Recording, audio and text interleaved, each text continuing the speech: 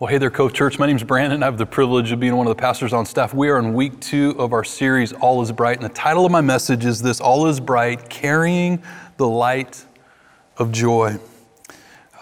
In the late 1940s, the United States commissioned the building of a ship called the USS United States. And it was a troop carrier, which was designed to carry about 15,000 troops in to battle. It was the fastest, most reliable ship in the world. It could travel 10,000 miles, for instance, without having to refuel or restock. It could outrun certainly any ship in its class and many other ships in other classes of warships. How about this? It could go anywhere. Think about this in the late 40s, early 50s. It could go anywhere on the planet in under 10 days. The only catch is this: it never carried troops into battle. It was put on alert once during the Cuban Missile Crisis.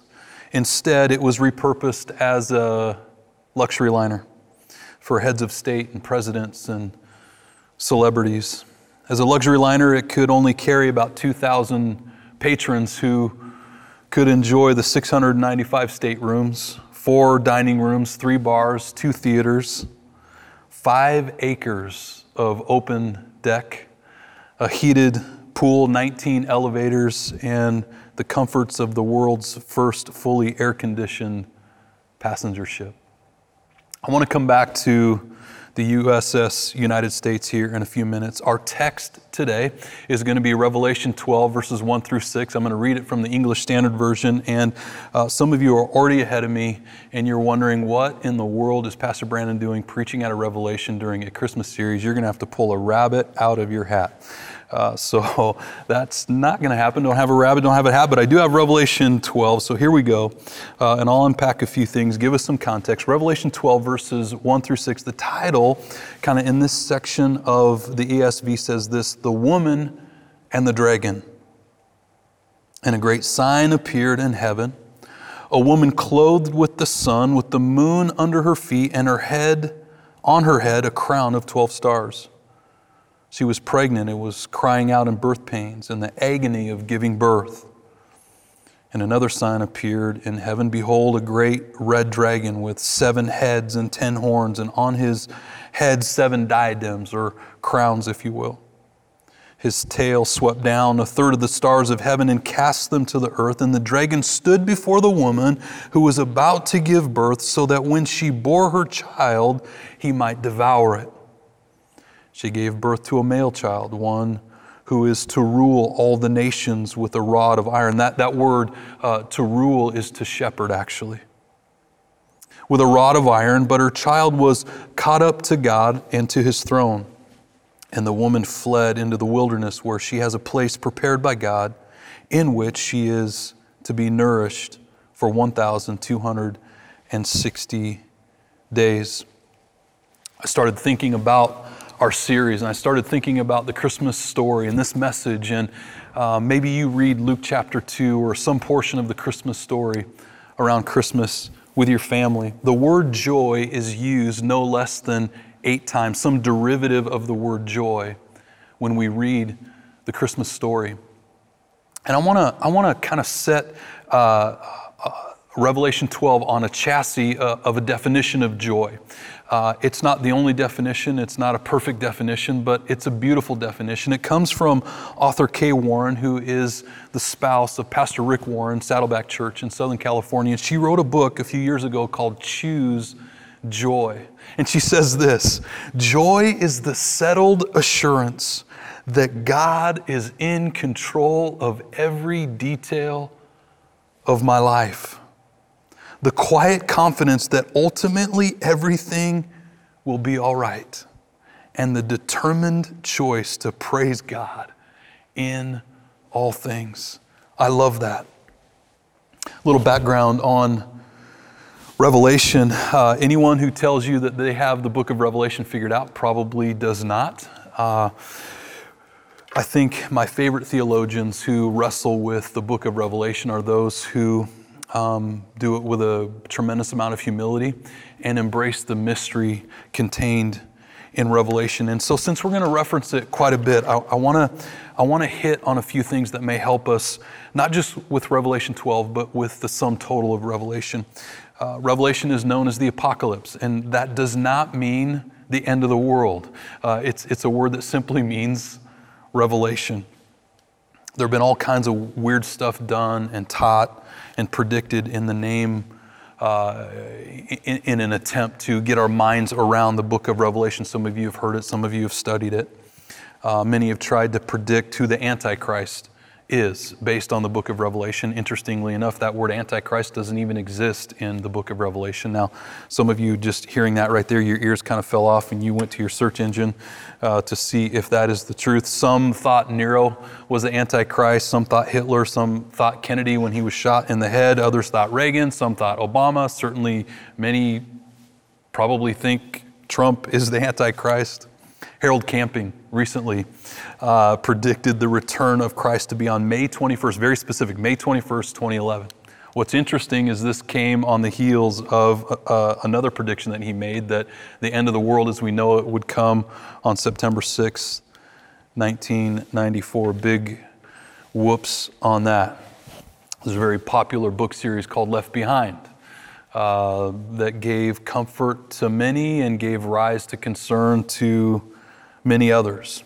If we were to place some word association with the book of Revelation, what comes to your mind when we talk about Revelation? For some, it would be the end. It would be maybe the rapture, or the number 7, or the 4 horsemen, or the Antichrist, or 666, or judgment, or vengeance. The second coming, perhaps heaven. There's a lot of mystery, a lot of confusion, a lot of misunderstanding with this book called Revelation, but here's the deal, you're not alone. What's interesting is a stalwart of the faith known as Martin Luther actually really struggled with the book of Revelation. I've said before that he really didn't like the book of James. He wanted that out of the Bible some 1,000 years after the Bible was effectively put together and canonized. And I think he kind of felt the same way about Revelation. In fact, here's a quote from Luther. He says this, he says, "Neither apostolic nor prophetic." Can you imagine this? Neither apostolic nor prophetic. I can in no way detect that the Holy Spirit produced it. Again, they are supposed to be blessed who keep what is written in this book, and yet no one knows what it is, to say nothing of keeping it.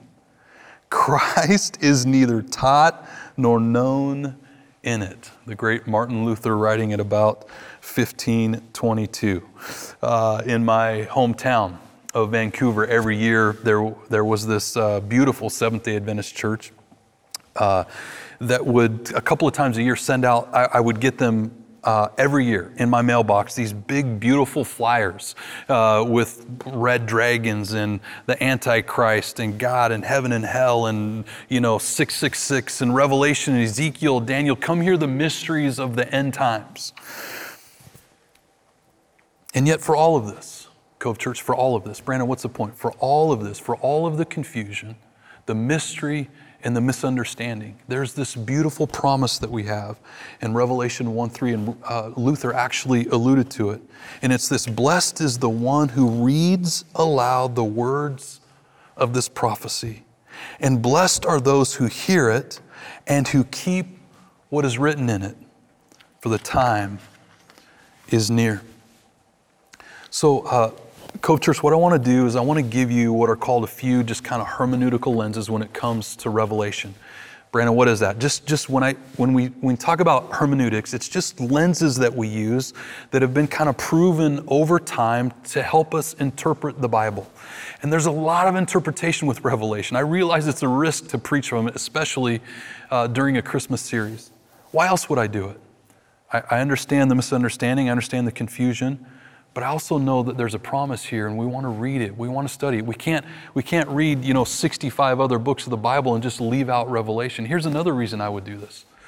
Many of you follow the Life Journal, and we end the year every year right around this time, December. We end the year reading the entire book of Revelation. So a couple of lenses that may help you, kind of a 30,000-foot view. Number one, the centering vision of Revelation is the sacrificial King Jesus. What's interesting is from chapter 4 on, we read the word throne 43 times and the word lamb at least 28 times. The word throne, speaking of a king. And the word lamb, emblematic of sacrifice. It's the centering vision of Revelation is the sacrificial King Jesus. Look for it as you read Revelation. Number 2, Revelations is a summons to first commandment faithfulness, especially when we read the warnings and the summons, the dire warnings to the 7 churches of Revelation. It's a summons back to first commandment faithfulness. Well, Brandon, what is that first commandment? You know this, church. In fact, even if you're not a Christ follower, you've probably heard this before, to love the Lord your God with all of your heart, soul, and mind. And finally, number 3, it's a liturgical text. That word liturgical really means worship in many ways. So I want you to listen to New Testament scholar Michael Gorman. He unpacks this idea of Revelation as a liturgical text. He says the term liturgy, or the public service of a people, has to do with worship. Worship, a word derived from the Old English that means worth-ship or worthiness. It can be defined as acknowledging the worthiness of God and God alone, especially as Creator and Redeemer. Listen to this. No New Testament book does this more poetically or powerfully than Revelation, where the essential word spoken to God the Creator and Christ the Redeemer is, "You are worthy." It's a liturgical text. So church, this may be an oversimplification. Maybe we can condense all 3 of these lenses down into one kind of 50,000 foot lens to read and interpret, to help read and interpret Revelation. Revelation is a summons to faithfully worship God and His Son, Jesus Christ. Revelation 12. Let's scope down now to Revelation 12 and see if we can prove Luther wrong. For all the theologians who will disagree and fight about the interpretation of Revelation, for all the disagreement among pastors and Christ followers, any theologian of consequence would not dispute a few key things about Revelation 12. Number 1, this is the incarnation we find here in verses 1 through 6, the incarnation and the ascension of Christ. That's number 1. Number 2, the dragon is Satan. In fact, if you read further in the text, it says it right in the text that this is Satan. And number 3, the woman is either Mary representing all humanity or God Himself. I could be convinced, either way, but most theologians would not dispute at least those 3 things. Now, some of you are already racing ahead and you're saying, okay, Pastor Brandon, I can see in the text Jesus being born, and I can see, so the incarnation of Jesus, and I can see the ascension of Jesus to the throne room of heaven, but where's the crucifixion of Jesus? Good catch. It's actually found in the word caught up, or another translation says snatched. He was caught up to God, or He was snatched up to God. That word at its core means taking something that does not belong to you. And so the implication, very strong implication in Revelation 12, is that the dragon got the child. And we know that Jesus was crucified. And so we find in Revelation 12 a very different picture of what happened some 2,000 years ago. At the nativity, at the birth of Jesus. It's mysterious. It's highly supernatural. And so maybe you're setting up the nativity in your home. Maybe it's already set up. For the Berg family, for the longest time we had a nativity that looked like this. It was the Costco special, right? And it had the that wonky, weird angel with the disturbingly long horn, and you don't know quite what to do with it, so you kind of set it off to the side trying to find a place for the angel. That's about as supernatural as the nativity would get. The wise men were there, even though that's not really in the Bible. And then there's kind of that weird looking Jesus with his arms up. I don't know what that means, if he's going to give somebody a hug or bring it in, or wanting to give the entire world a hug. I don't know. But it's odd, it's awkward, and for years we had it set out in the Berg home. What's interesting, and what I believe, is your nativity probably doesn't include this right here. A fire-breathing red dragon. So my question, Cove Church, is this. Was all bright that night? Was it really all bright? Was it really all calm? See, Revelation kind of drops the veil on what was really going on that night. We sing songs like Silent Night, Holy Night. All is calm, all is bright. Was it really calm? O little town of Bethlehem, how still we see thee lie. How about this? How silently the wondrous gift is given. I don't know how silent it was that night, certainly in the spiritual realm. Brandon, what's the point? Church, I just wonder if we've kind of veiled and mischaracterized and sanitized what was really going on that night some 2,000 years ago. Silent, maybe at times. Wonderful that a Savior was born, of course. But that idea that all was calm and that all was bright just is not quite accurate. So three things at least that Revelation 12, I think, should remind us of. And hopefully remind you as you set up your nativity, as you see your friend's nativity, as you see nativity sets around town, maybe in people's yards. Number one, the supernatural birth of Christ reminds us of the supernatural. Number two, the manger reminds us of mission.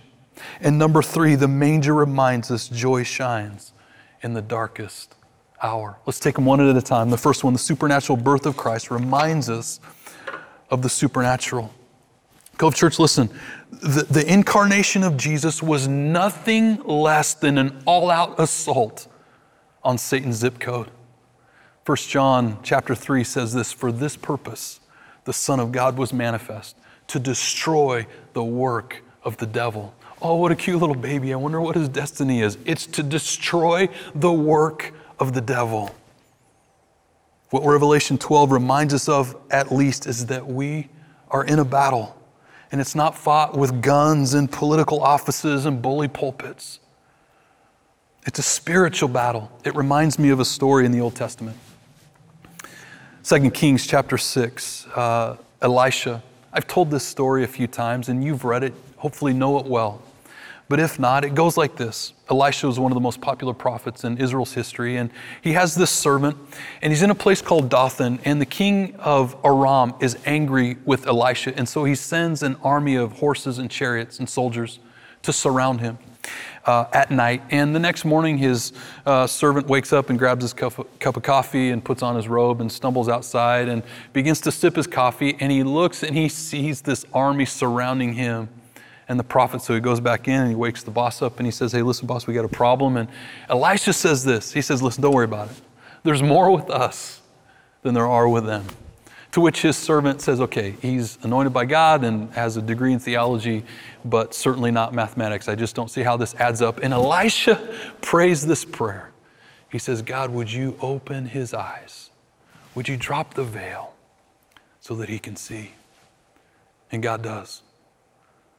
And he looks again and he sees an army of fire, horses and chariots. And indeed, there's more with them than there are with the enemy.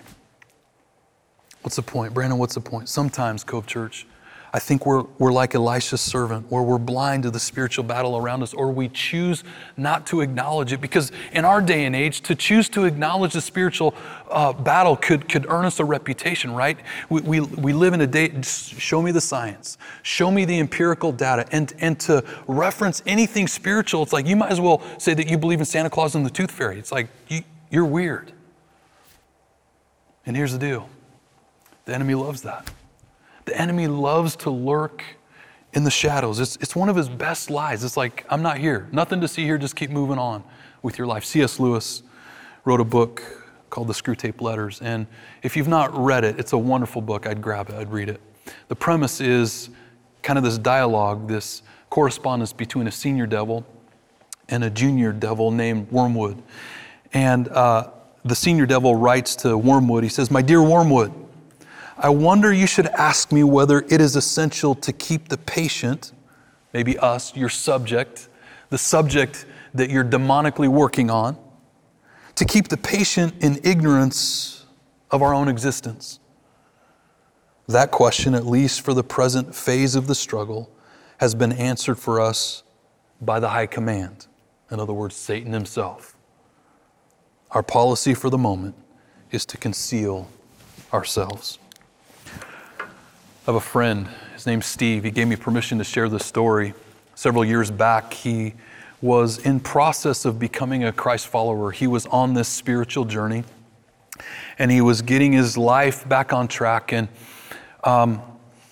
he found himself on hard times, and he was staying with a friend. It happened to be a drug house. It wasn't his first choice. It's not what he would choose, but it was just a pinch. It was a tough time. And I got a text one night. He said, Brandon, I'm really scared. I need you to pray. I need to talk. So we got on the phone, and he began to detail to me probably 7 or 8 specific instances of demonic activity and actually witnessing and seeing the demonic. It scared him. The veil was dropped. The supernatural was brought front and center. If you read on in our text, verse 17, Revelation 12 and verse 17, then the dragon became furious with the woman and went off to make war on the rest of her offspring. This would be us. On those who keep the commandments of God and hold to the testimony of Jesus. And he stood on the sand and of the sea. Listen to the Apostle Paul, 2 Corinthians 10, verses 3 and 4. For though we walk in the flesh, we are not waging war according to the flesh. We're waging war. It's just not according to the flesh. For the weapons of our warfare are not of the flesh, but have divine power to destroy strongholds.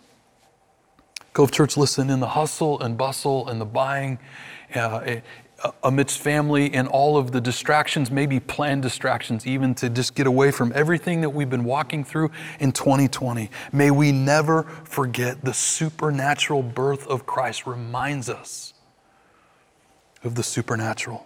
There's a very real enemy of our soul, furious with us because of our standing and redemption in Christ, waging war against us. One last personal story, and I'll move on to number 2. I'll say a couple of years ago, I was on vacation. Joy and I were on vacation, and I was walking through a definitive, marked, very clear spiritual attack. And out of the blue, I received a text from a friend that I don't talk with. I don't talk with them weekly, monthly, maybe once a year, maybe.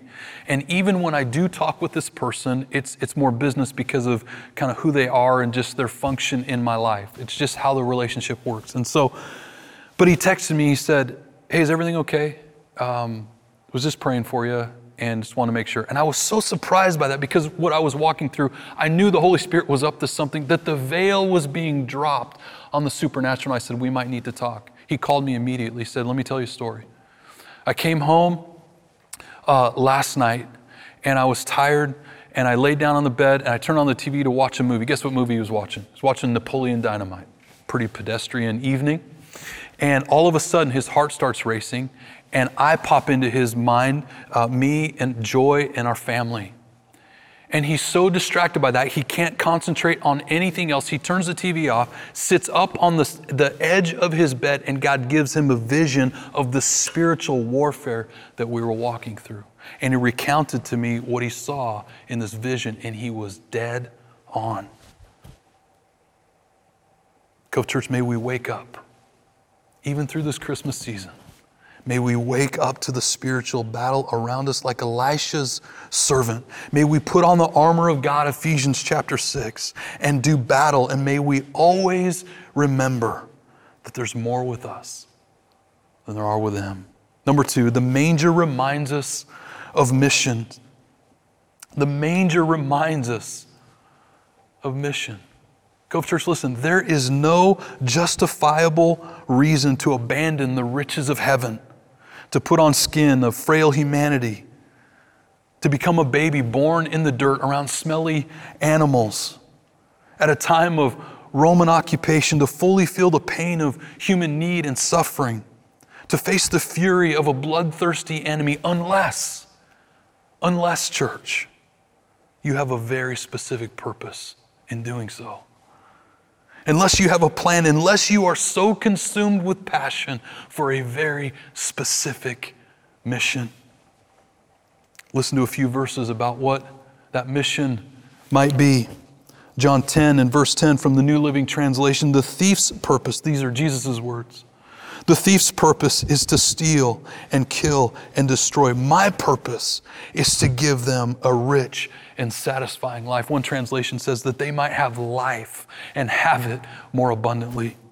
Luke 19 and verse 10, for the Son of Man came to seek and save those who are lost. Brandon, what's the mission of Jesus Christ? To seek and save those who are lost.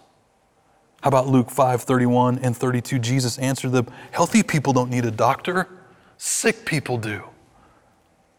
I have come to call not those who think they're righteous, but those who know they're sinners and need to repent. Pastor Brown, what's the point? The point is Christ's mission was you, unless you think you're fully righteous. His mission was you. Pastor Brandon, that can't be. That can't be. There has to have been something. That's too expensive. It's too painful. It cost heaven too much. There has to be some sort of incentive for Jesus himself. Friends, hear me. No. He emptied himself. I believe that's Philippians chapter 2. He emptied himself for you. You were his prize. You were his mission. He loves you. And that manger, that nativity that you set up, is a perpetual reminder of this unrelenting mission to chase you down and to restore you to right relationship with himself. Why? Because of his great love for you. The manger reminds us of mission. And finally, the manger reminds us that joy shines in the darkest hour. Revelation 12 again drops the curtain on the birth of Jesus and reminds us that not all was bright, not all was calm, not all was silent, and yet joy was born that night. Friends, I'm going to read one of the most amazing portions of Scripture in all of the Bible. In fact, when I read it, it's hard for me to wrap my mind around. I don't know that I even fully understand it. I certainly don't. And I find myself, when I read this portion of Scripture, this verse, I find myself grasping and reaching for different ways to interpret it because it can't be really what it means on the surface. And yet I believe it does the more I read it. It's found in Hebrews 12. In verse 2, the writer of Hebrews says this, looking to Jesus, the founder and perfecter of our faith, who for the joy that was set before him endured the cross, despising the shame, and is seated at the right hand of the throne of God. That word joy, it means rejoicing. It's happiness. It's gladness. Pastor Brandon, that can't be right. The cross, joy in the cross, for the joy set before him. Listen to it in the Passion Translation. We look away from the natural realm and fasten our gaze onto Jesus, who birthed faith within us and who leads us forward into faith's perfection. His example is this: because his heart was focused on the joy, because his heart was focused on the joy of knowing that you would be his, he endured the agony of the cross and conquered its humiliation, and now sits exalted at the right hand of the throne of God. For the joy set before him. For the joy of knowing that you would be his. The manger reminds us that joy shines in the darkest hour. I want to circle back to our definition of joy by Kay Warren. Again, joy is the settled assurance that God is in control of every detail in my life. It's almost, friends, as if she wrote this years ago for 2020, for what we're walking through with COVID. Let me start over. Joy is the settled assurance that God is in control of every detail in my life. The quiet confidence that ultimately everything will be all right. And the determined choice to praise God in all things. Cove Church, I want to circle back to the USS United States. I feel like this ship is probably emblematic of many Christians, in fact, I'll put myself at the front of the list, where we're designed for one purpose, but never really function in that realm, maybe never really see or acknowledge that realm. The veil is never dropped in our lives, maybe never engaging the battle, rather embracing or entertaining a more comfortable lifestyle. Perhaps blind to the original mission. Cove Church, listen, I think there's something I know about you. You've had dark moments this year. You've wondered how you would make it, or even if you would make it. Job, bills, health, loss, depression, crushing disappointment, rejection. What's interesting is Joy and I revamped our nativity. In fact, here's a picture of the nativity that we set up last year and we'll set up this year again. You'll notice the nativity there on your left, and you'll notice if you scan to the right, a big red dragon. Well, Pastor Brandon, that's really weird. I know it's weird, but it reminds me of the supernatural. It reminds me that the manger reminds me of mission. And it's a reminder to me that joy shines in the darkest hour. And as you set up your nativity, may it remind you of the same. I want to give you the opportunity, if you've never turned your life over to Jesus, to do that now. If you would say, Pastor Brandon, I want to begin to follow Jesus. I've never really followed him in my life. I've never really kind of crossed the line of faith. I don't know everything that it means. That's okay. I don't know everything that it means. But you would say, Pastor Brandon, I want to raise my hand. In fact, you can do that. If you just scan to the bottom of your screen there, you'll see a little icon that says, I raise my hand. I'm saying yes to Jesus today. Why don't you click that? And I want to lead you in a prayer. I want you to just repeat this after me. There's no magic in this prayer. It's not directly quoted from Scripture. I just want to lead you in this prayer. Why don't you pray this with me? Wherever you're at, maybe you're on a hike, maybe you're still laying in bed, maybe you're around the breakfast table, sitting on the couch, wherever you're at. If you would say, I want to turn my life over to Jesus for the first time, pray this with me. Jesus, I need you. Today I cross the line of faith. I ask you to take up residence in my life. Forgive me of my sin. Fill me with your Spirit. Help me to become more like you, to look more like you. I need you. I declare today that you're my Savior. Thank you for your mission in chasing me down. Unveil my eyes to the supernatural. Help me to live out what I was designed to do. And help me to remember always that joy shines in the darkest hour. In Jesus' mighty name, amen. Bless you, Cove Church. Have a great week.